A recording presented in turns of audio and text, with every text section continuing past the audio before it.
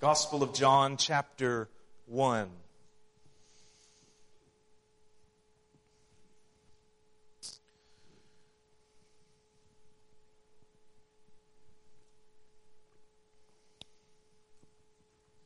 For those of you visiting with us this morning, we have been making our way through this Gospel written by the Apostle John. We've been going verse by verse. We've been seeing and diving into all of the riches that is there for us. We have seen that John, from the very beginning of his Gospel, wants us to be struck by the glory of Christ. And we are picking up this morning in verses 35 to 51, having to do with the calling of the disciples. As we were singing this last song, I was looking over the words, and we sang, "I have no longings for another, I'm satisfied in Him alone." This is what we see taking place with these disciples here this morning in the Gospel of John. So I want to pick up where we left off last week, reading at verse 35 down to verse 51. John writes under the inspiration of the Holy Spirit. The next day, again, John was standing with two of his disciples. And he looked at Jesus as he walked by and said, "Behold, the Lamb of God." The two disciples heard him say this, and they followed Jesus. Jesus turned and saw them following and said to them, "What are you seeking?"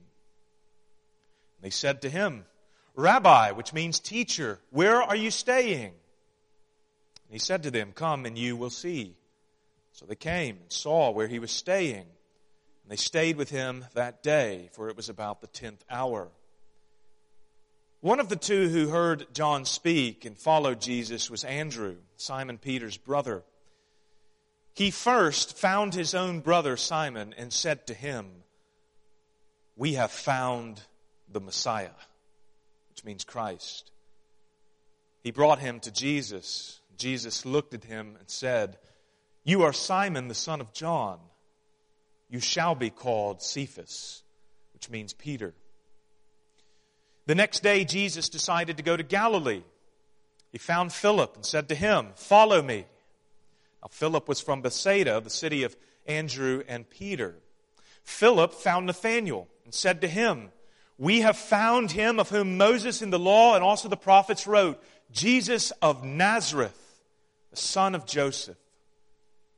Nathanael said to him, "Can anything good come out of Nazareth?" Philip said to him, "Come and see." Jesus saw Nathanael coming toward him and said of him, "Behold, an Israelite indeed, in whom there is no deceit." Nathanael said to him, "How do you know me?" Jesus answered, "Before Philip called you, when you were under the fig tree, I saw you." Nathanael answered him, "Rabbi, you are the Son of God. You're the King of Israel." Jesus answered him, "Because I said to you, I saw you under the fig tree, do you believe? You will see greater things than these." And he said to him, "Truly, truly, I say to you, you will see heaven opened and the angels of God ascending and descending on the Son of Man." Would you pray with me?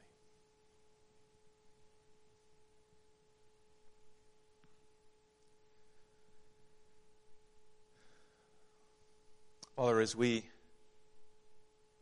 see your disciples of Jesus, coming to Jesus and hearing about Jesus, Lord, it is very clear that what a disciple is someone who is stunned by the very person of Christ. Someone who sees in Him infinite, unimaginable, unspeakable glory. Someone who sees in him a treasure worth leaving everything behind in order to pursue. Father, search our hearts this morning. See if we are these kinds of disciples. Are we amazed with Christ? Is He everything to us, Lord? Search our hearts and expose any coldness towards Christ that may be there, any hardness that may be there. The very Son of God Himself has broken forth into the world. Let us not hear these words and walk away as though everything is just as it has always been. Father, provoke us this morning to be as your disciples were. Those who were amazed and who followed Christ. I pray all of these things in Jesus' name. Amen.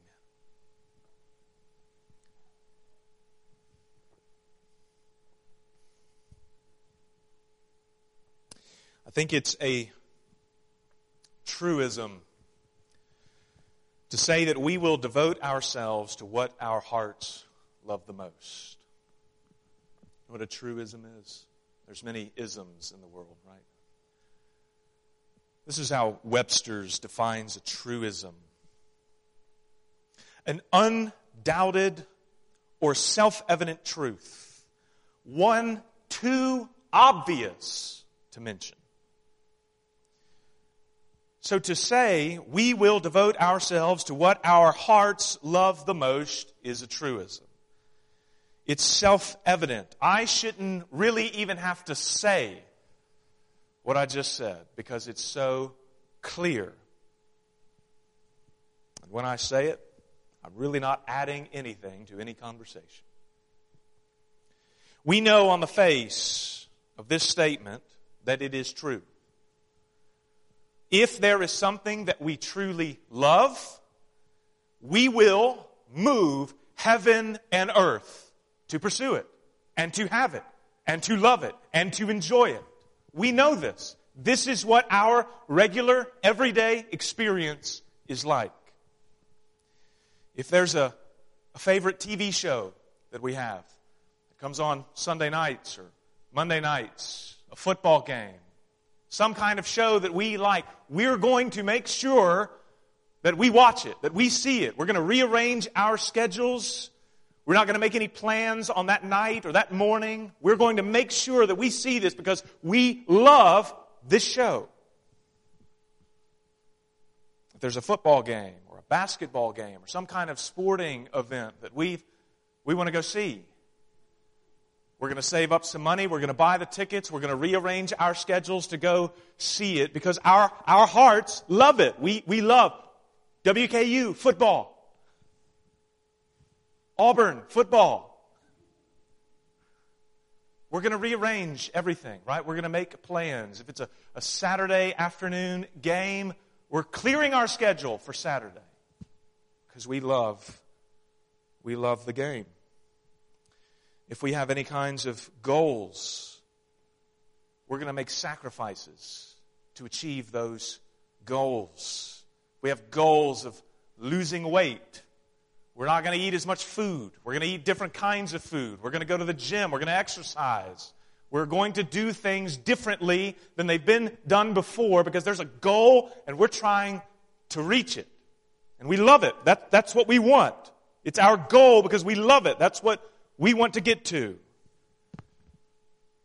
Getting into college, right? We've got some people who just recently got some acceptance letters. They worked hard, studied over and over. They made sacrifices. They cleared their schedules so that they could reach a certain goal because that's what their hearts love. That's what we pursue. We will devote ourselves to what we love the most. And Jesus says in Matthew 6:21 that you can actually see what your heart truly desires by what you devote yourself to. For where your treasure is, there your heart will be also. What are the things that you are pursuing? What are the loves that you have? That's where your heart is. You can judge where your heart is by external matters.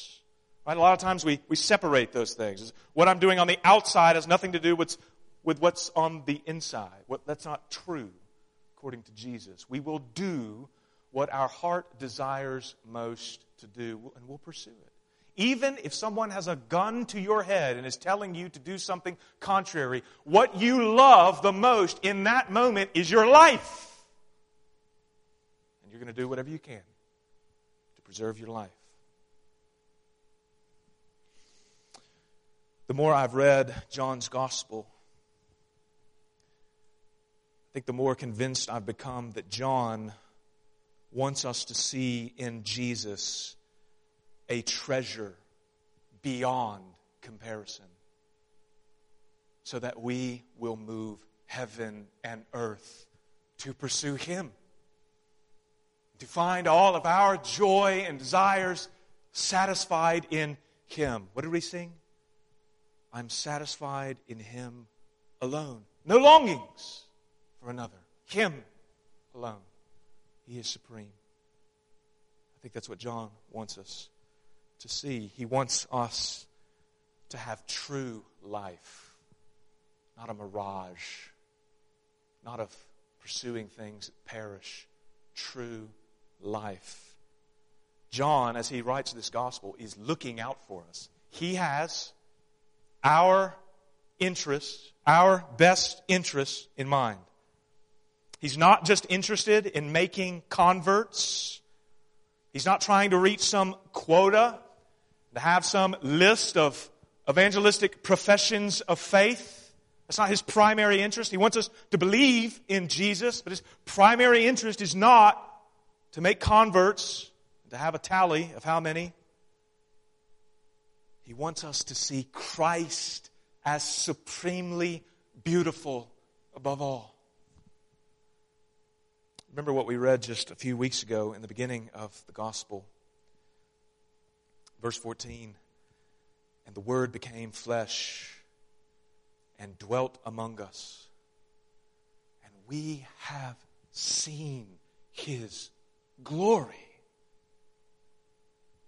His glory.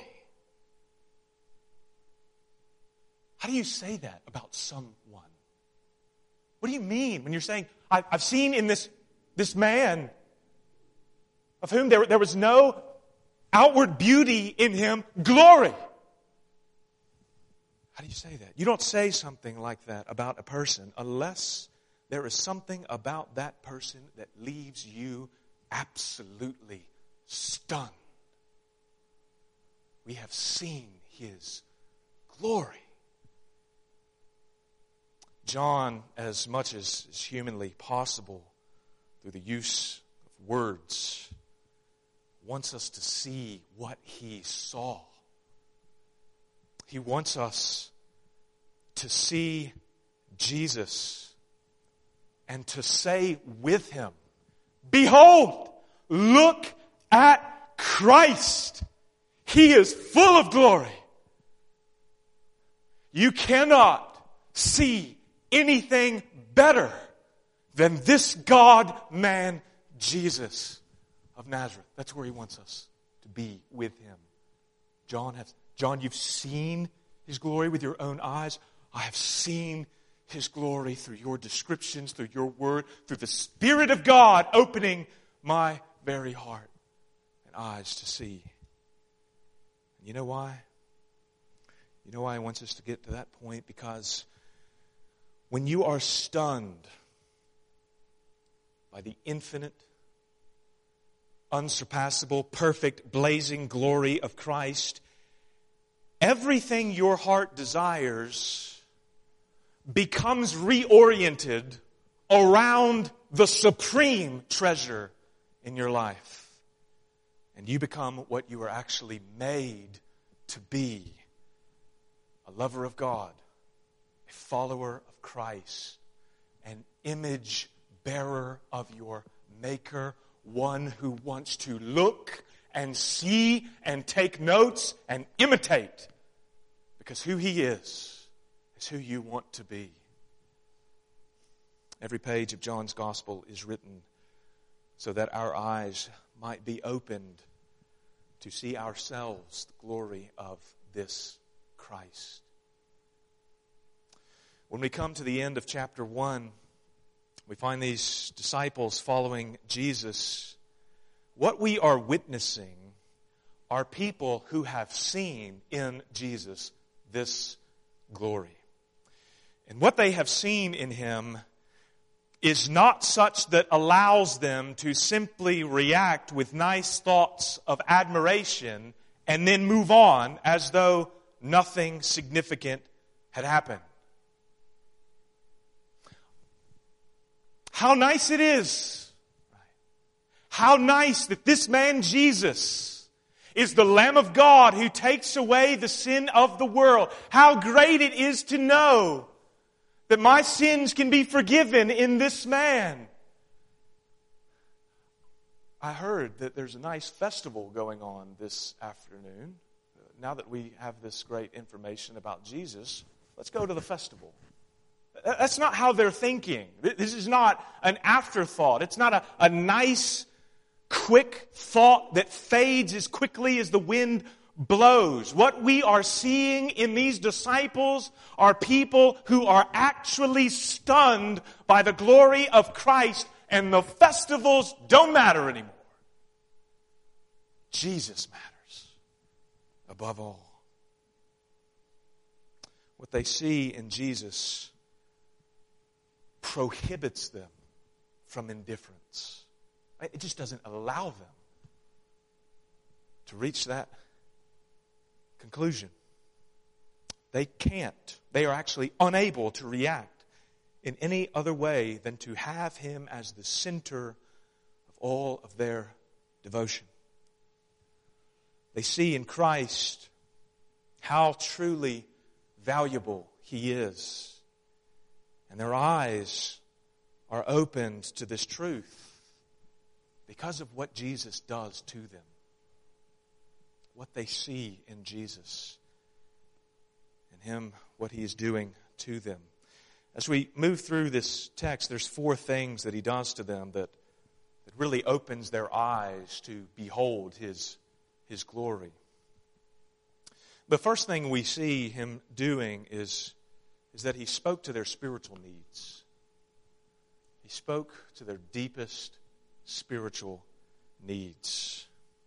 Verses 35 and 37, 35 to 37, pick up where we ended last week with John the Baptist.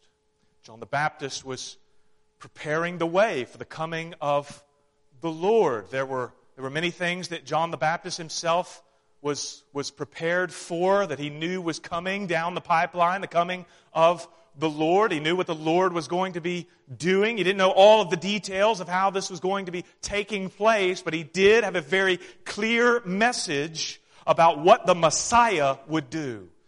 And we saw last week that he was preaching a very simple yet clear message that this Jesus is the Lamb of God, the very one that was spoken of in Isaiah 53, who would give His life on behalf of His people, would bear in His own flesh their transgressions. He said, "Behold the Lamb of God who takes away the sin of the world." Clear message. Preached that Jesus, once he saw Him, once it had been revealed that this Jesus was indeed the Son of God, because God had opened up the heavens, borne witness to who Jesus was, he preached that this Jesus was the Son of God. And we saw last week that means He is the King. Not only the King over Israel, but the King over the world. Verse 35, we see the same thing going on. He is continuing preach this same message. The Baptist is at this point with 2 of his disciples, and we find him again doing the very thing he was called to do, pointing his disciples to Jesus. He says, "Behold, the Lamb of God." So what we know from this point is that these disciples here, they have some spiritual concerns. They are fully aware that the Lord is returning. This is what John the Baptist has been preaching. And they desire to be pure, to be morally pure before Him. You cannot be in the presence of God Himself and be stained with sin. So their sin has to be addressed, dealt with. They've got this spiritual concern. John the Baptist has been preparing them for it, and he points to Jesus. He essentially says, this is where your sins can be addressed and dealt with. They don't know how. They don't know how it's going to work exactly, but they know that it's Him. He is of some significance. And so what we find them doing is being obedient. Obedient to John the Baptist's teachings. They were not those who were abandoning John the Baptist. They were obedient to John the Baptist. He points them to Jesus. They follow after Jesus when they see Him. And then we read in verse 38, as Jesus sees them following Him, it says, Jesus turned and saw them following and said to them, "What are you seeking?" What are you seeking? When He asks them this question, they're not thinking beyond just simple curiosity. They're interested in this man, Jesus. Their teacher is pointing to this man, Jesus. But it appears that they just want to know at this point a little bit more about Him. Who are you exactly? They have questions. They haven't made any solid conclusions about Him. They're wondering about Him in very earthly ways. Say, "Rabbi, where are you staying?" We just want to know where you live. We just want to have some access in case we have more questions. Where are you staying? But Jesus is not speaking to their earthly concerns at this point.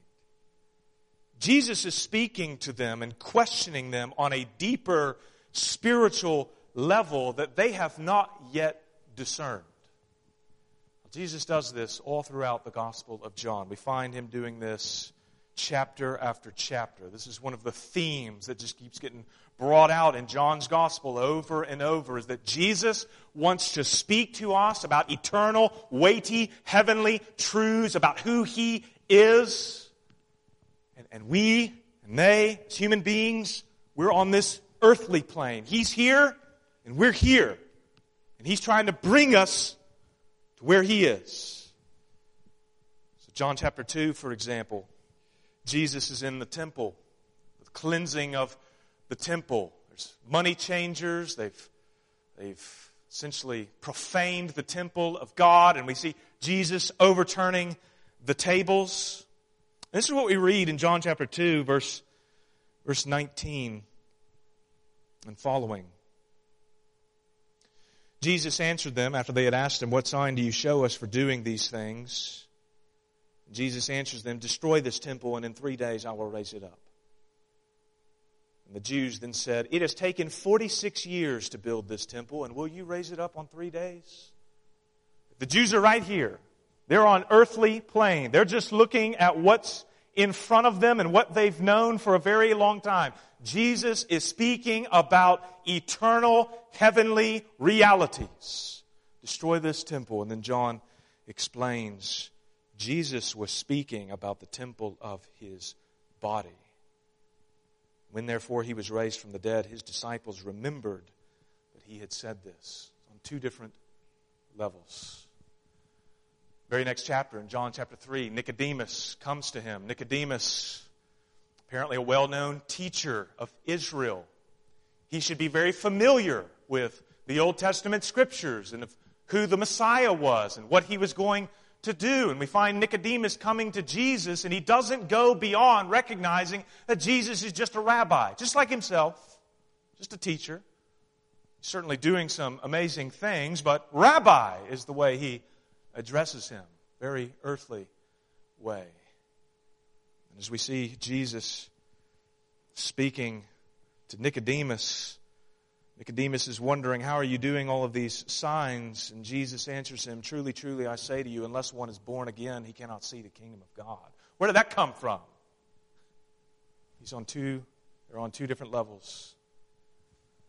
And Nicodemus still doesn't understand, right? So Jesus then has to explain even further. He says that unless someone is born again, they cannot see the kingdom of God. And Nicodemus is still thinking very, very earthly. He said, well, what are you supposed to do? You're supposed to crawl back in your mother's womb? How are you born again, Jesus? Jesus is speaking about a rebirth spiritually, about the work of the Spirit of God.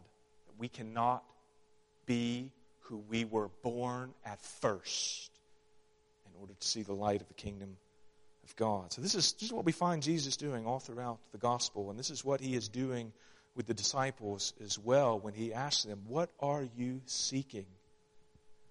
He's asking them a spiritual question because he knows that their deepest desire is to have their sins taken away. This is why they've been following John the Baptist. We read in verse 39 of chapter 1, after Jesus asked, what are you seeking? They said to him, Rabbi. They just address him as just any other man, teacher. Where are you staying? And he says to them, come and you will see. So they came and saw where he was staying, and they stayed with him that day, for it was about the 10th hour. It was about 4 o'clock. 4 o'clock in the afternoon, late. So they're going to stay with him. They spend the entire evening with him. And then through spending that time with him, they reach the conclusion that their spiritual needs have been met because their conclusion about Jesus changes. And you could see it. They first address him as rabbi, and then by the time you get down to verse 41, they are saying, we found the Messiah. They have had some amazing conversations with Jesus, and Jesus has been speaking directly to their deepest needs. And they found the Messiah. So we see Andrew that finds his brother Peter and says, we found him. We found him. You can hear the giddiness. We found the Messiah. The one whom we've been waiting for all this time. We found him. Giddiness, joy, amazement, happiness. They found not just a man, they found treasure. Treasure. Friends, when you think of Christ, do you think of him in that way? Is there a giddiness there? A real joy? I've got the Messiah. I know Christ. He's everything to me. I want to tell others about him. Come and see. If you don't want him, that's fine, but I'll take him. Giddiness, joy. Is Christ that to you? Have you found in Christ the greatest treasure? One who is worthy of all devotion, all of your time, all of your energy. These disciples saw in Jesus an infinitely worthy treasure because he was speaking to them of their most profound spiritual needs, and they followed him. If we say that our most deep spiritual needs have been met in Jesus, do we have that kind of joy? The second thing we see is that the disciples saw his glory because he changed their identity. Or better, he had the authority to change their identity. It was made known. We see this especially played out in Jesus giving Peter a new name in verse 42. Verse 41, Andrew goes, he gets his brother Simon, and he tells him, we have found the Messiah. Simon is, at this point, clearly ready to embrace this as true. Perhaps because it's coming from his brother brother has a reputation in his own house for speaking truth. Simon goes with his brother to meet the Messiah. So Simon's prepared, right? He's prepared to have an encounter with a very significant figure, especially in Jewish life, the Messiah. And when he gets to Jesus, Jesus looked at him and said, "You are Simon, the son of John. You will be called Cephas." Simon at this point has no clue what he will become. He has no idea about what the future holds. He has no idea that he is going to play a role of being one of the most significant apostles out of them all. That he is going to be the rock. That he is going to be a foundation stone upon which the entire church is built. He has no idea about what is to come. And yet Jesus says, this is who you will be. You will be a rock. You will be a rock. That's a total identity change. Goes from being a fisherman of no reputation to a rock of the very body of Christ. He's got no idea. But Jesus has the authority and power to change our identities and to make us new people designed to bring glory to God. What Jesus did with Simon, he does for all people. He does for all of his people. We see in Revelation chapter 2, verse 17, Jesus is speaking to the church at Pergamum.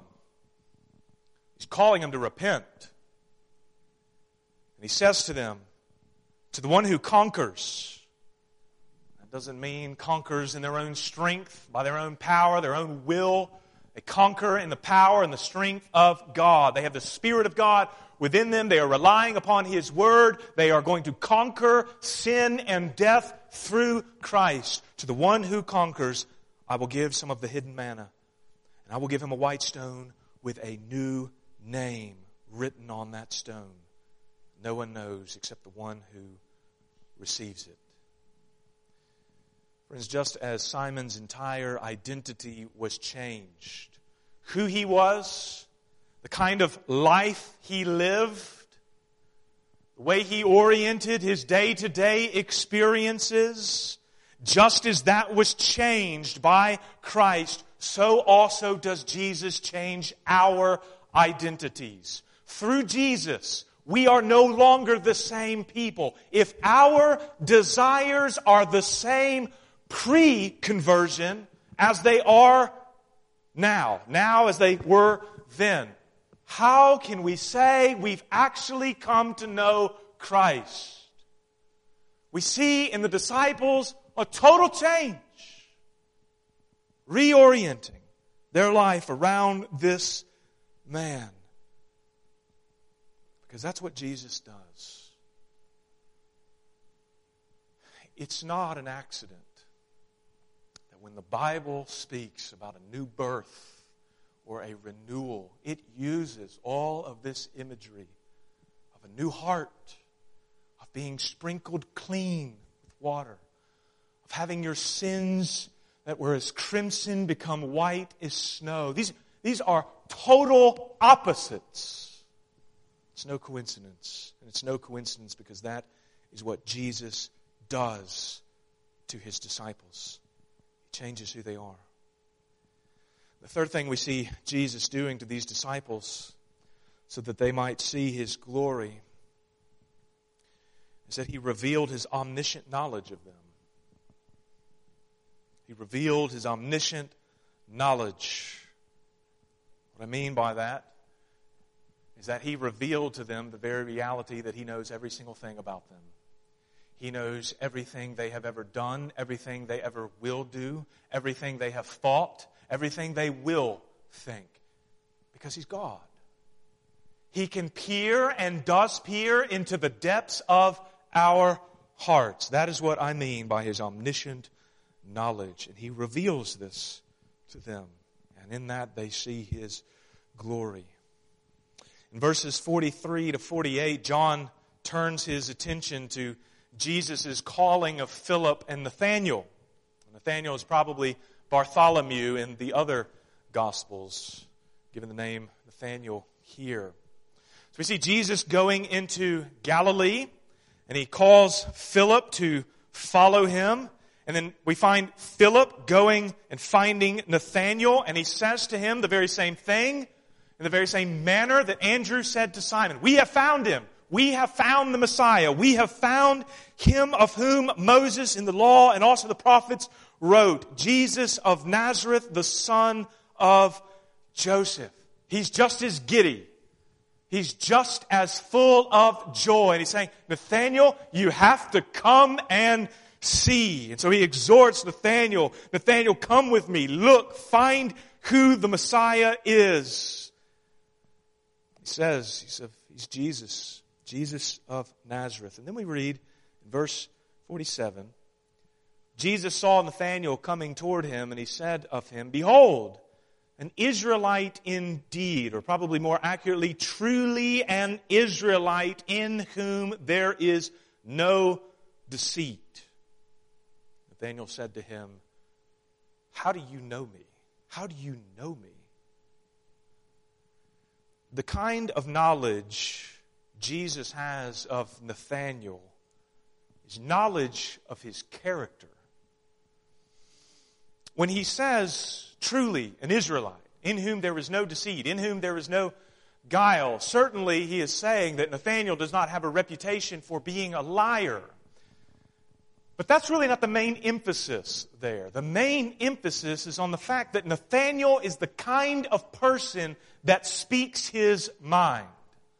He speaks truthfully. And I mean, we see this taking place, right? Philip says, we've found the Messiah. It's Jesus of Nazareth. And Nathanael responds, nothing good can come out of Nazareth. We understand that. Nazareth is some backwoods place. Nobody likes. No reputation. It's like Pelham, Alabama. The only thing good that came out of Pelham was my wife. We understand that. We understand that, right? There are places that have reputations for being of no reputation at all. And the Messiah, the Christ, is coming from that place. Nathanael speaks his mind. Jesus knows that Nathanael is the kind of person that doesn't hold back speaking his mind. That's a character trait. And Nathanael picks up on that assessment. He's confused. He's confused that Jesus could know the kind of person he is without ever having spoke with him. How do you know me?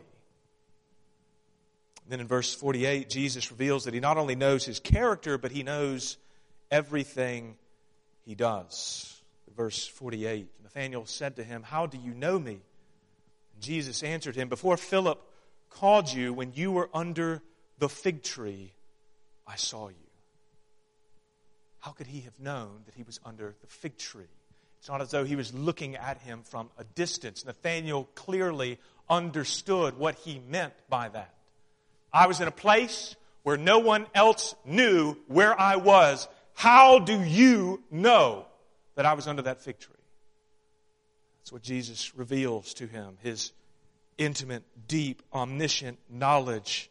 He knows who Nathanael is. He knows everything he does. His knowledge of Nathanael encompassed everything he was and everything he did, and his knowledge of us is the very same. He knows your weaknesses. He knows your pains. He knows your sufferings.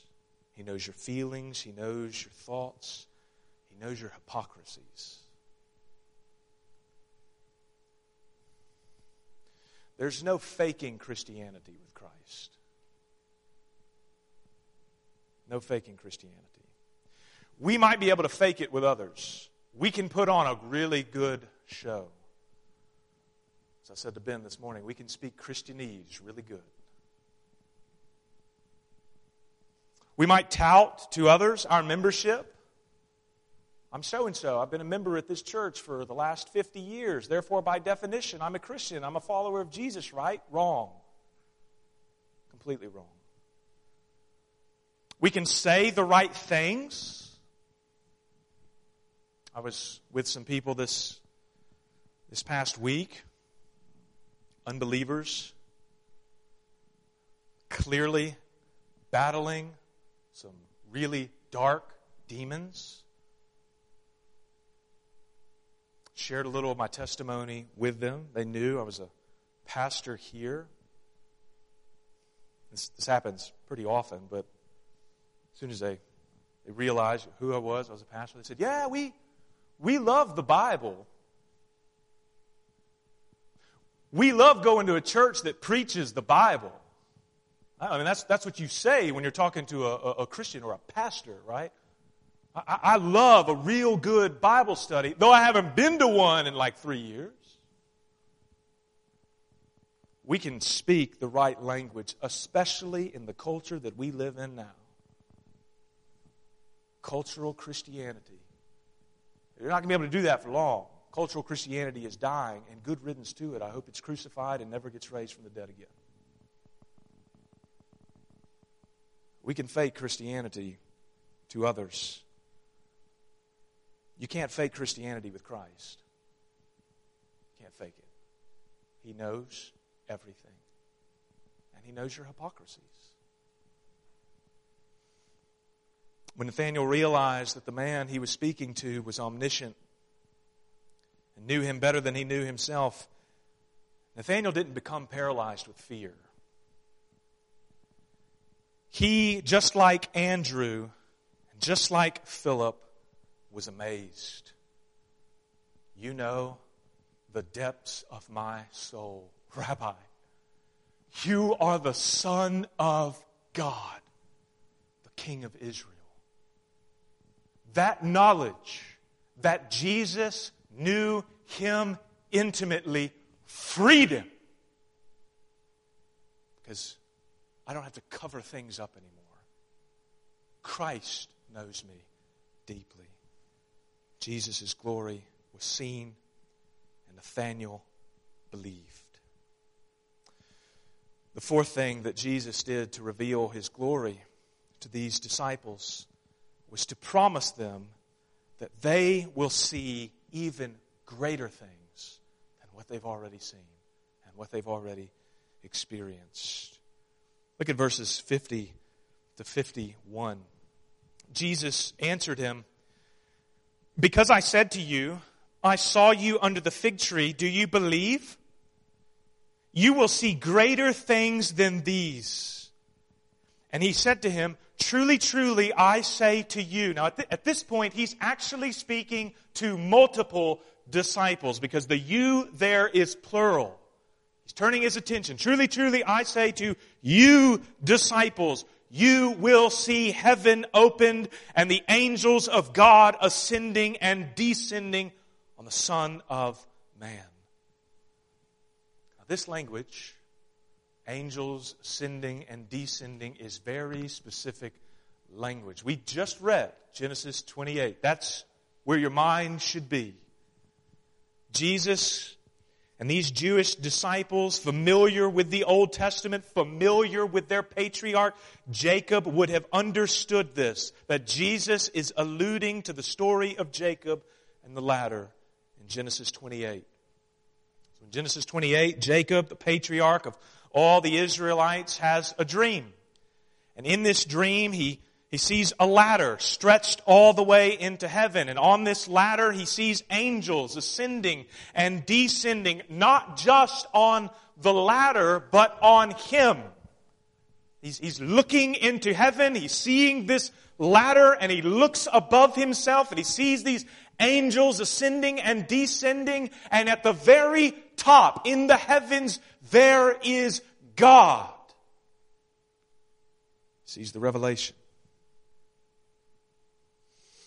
And as he sees the Lord standing above him, the Lord then speaks to him and promises him that his offspring will inherit the promised land, that they will multiply, that all the families of the earth will be blessed through them, and that the Lord would be with them always. The Lord, in that moment, was confirming to Jacob the covenant he made with Abraham and Isaac. And he was confirming that Jacob would play a very unique role in God's plan to save and bless not just his offspring, but all of the nations. Everyone. This image of angels ascending and descending on him was a vision that symbolized and confirmed God's unique favor on him. And it signified that the revelation of God's saving works in the world would come through this man, through Jacob. God's salvation through this man. And Jesus is saying to the disciples, you will see God doing this on me. That's what you'll see. You will see His covenants confirmed in me. You will see His salvation revealed through me. You will see heaven itself opened at my command. But notice that these greater things Jesus references, these are not things that are greater than Himself. It's Him. You will see these greater things. And what is it? Angels of heaven ascending and descending on me. You will see more of me. You will get more of my glory. Who I am. The authority I have. The power I have. You will see it. Your eyes, though they see very dimly now, will be opened, and my light of glory will be clearly seen. You will have no questions. You will get more of me. I am the greater thing. More of Him is what is promised, not the benefits of Him. The benefits are great. I love being a Christian because the benefits are great. You get forgiveness of sins. You get the promise of being an heir to the kingdom of God. The promise of a new identity, of a total transformation. The benefits are great. Those are secondary, though. The promise of heaven, that is great. But we have missed the gospel completely if our greatest hope is just heaven because our family members and friends are in heaven. We've missed it. The glory of heaven is not because people we know are there. The glory of heaven is that Jesus is there. We get Him, more of Him, more of His presence. That, my friends, is what is promised. That is what a disciple wants more of. A disciple is one who is parched and hungry until his thirst and hunger is satisfied in Christ.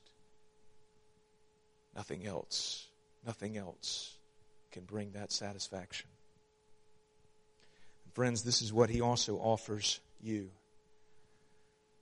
More of Himself. That's what growing in Christ is about. It's receiving more of Him. It's growing in a deeper and intimate knowledge of Him, fellowship with Him. The Apostle Paul, in two places in particular, but all throughout his letters, makes this very clear. For example, in Galatians chapter 4, verse 19, you've got this Galatian church who has succumbed to a great heresy. They're not a healthy church. Paul is in anguish over their current state. He says, I am again in the anguish of childbirth until Christ is formed in you. That's what happens as we grow in our faith. Christ is formed within us. We are transformed into who He is. We want more of Him. That was the issue with the Galatians. They had missed Him completely. I'm in anguish till Christ be formed in you. In Colossians chapter 1, verse 10, Paul is praying for the Colossians, and he prays that they might walk in a manner worthy of the Lord, fully pleasing to Him, bearing fruit in every good work, and increasing in the knowledge of God. Increasing in the knowledge of God. That's Paul's desire for the church, is that you might know Jesus more. You might desire Him more. And the more you hunger and the more you thirst for Him, the more that hunger and thirst will be satisfied, because it is an eternal fountain of glory. Increase in the knowledge of God, he prays for. And just as Jesus offered Himself to the disciples, Christ offers Himself to you. The question is, friends, is that what you want? You have to ask yourself that. Is Jesus really who I am pursuing? Is He my desire? Is my life revolving around Christ? Is my schedule revolving around Christ? Can I actually go weeks on end without having His Word within me? I mean, we know from the New Testament, right, that we are fed by His Word. That Word is the very means by which we grow in holiness.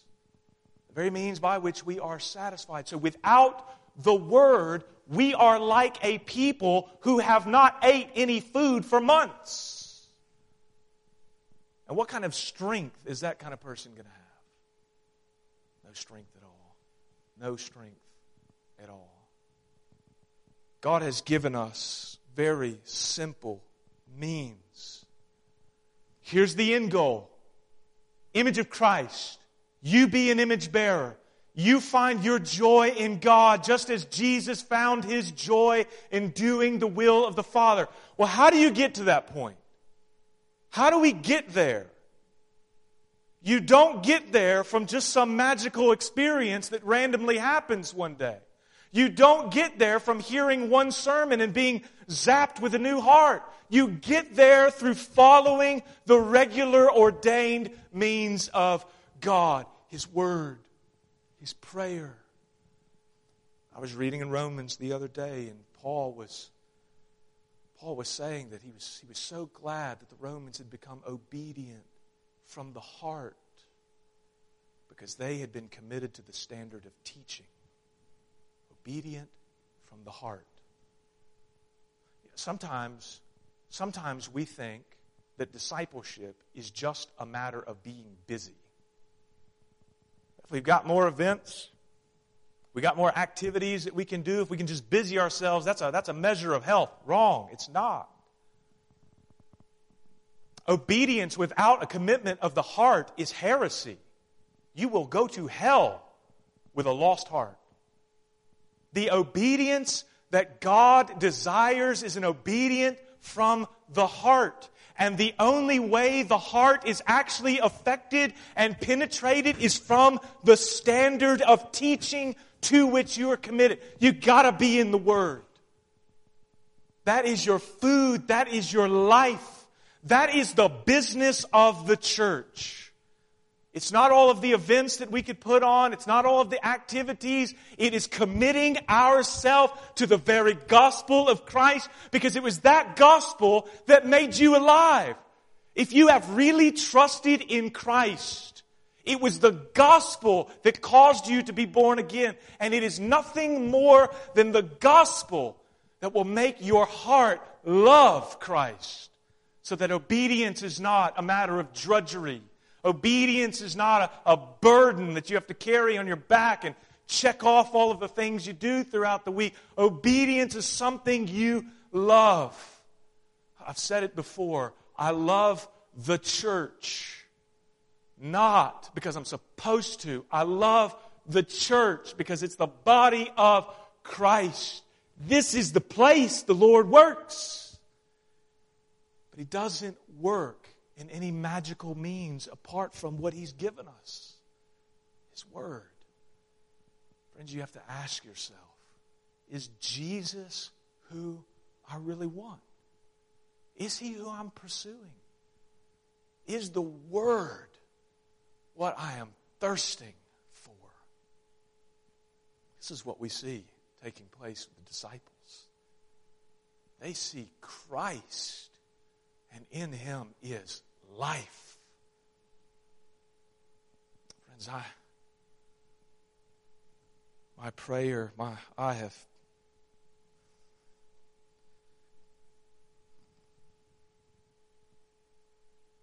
been burdened. My only desire is what Paul anguished over. That Christ be formed in you. That all the other things that try and take us away from what we were made for, just lose all of their glory in the presence of Jesus. That's what should happen. And it happens, friends, just by committing ourselves to the Word. Let's do that. Let's do that. Do not go another day as things have been. Make today the day you are renewed. The day that Christ becomes everything to you. Would you pray with me?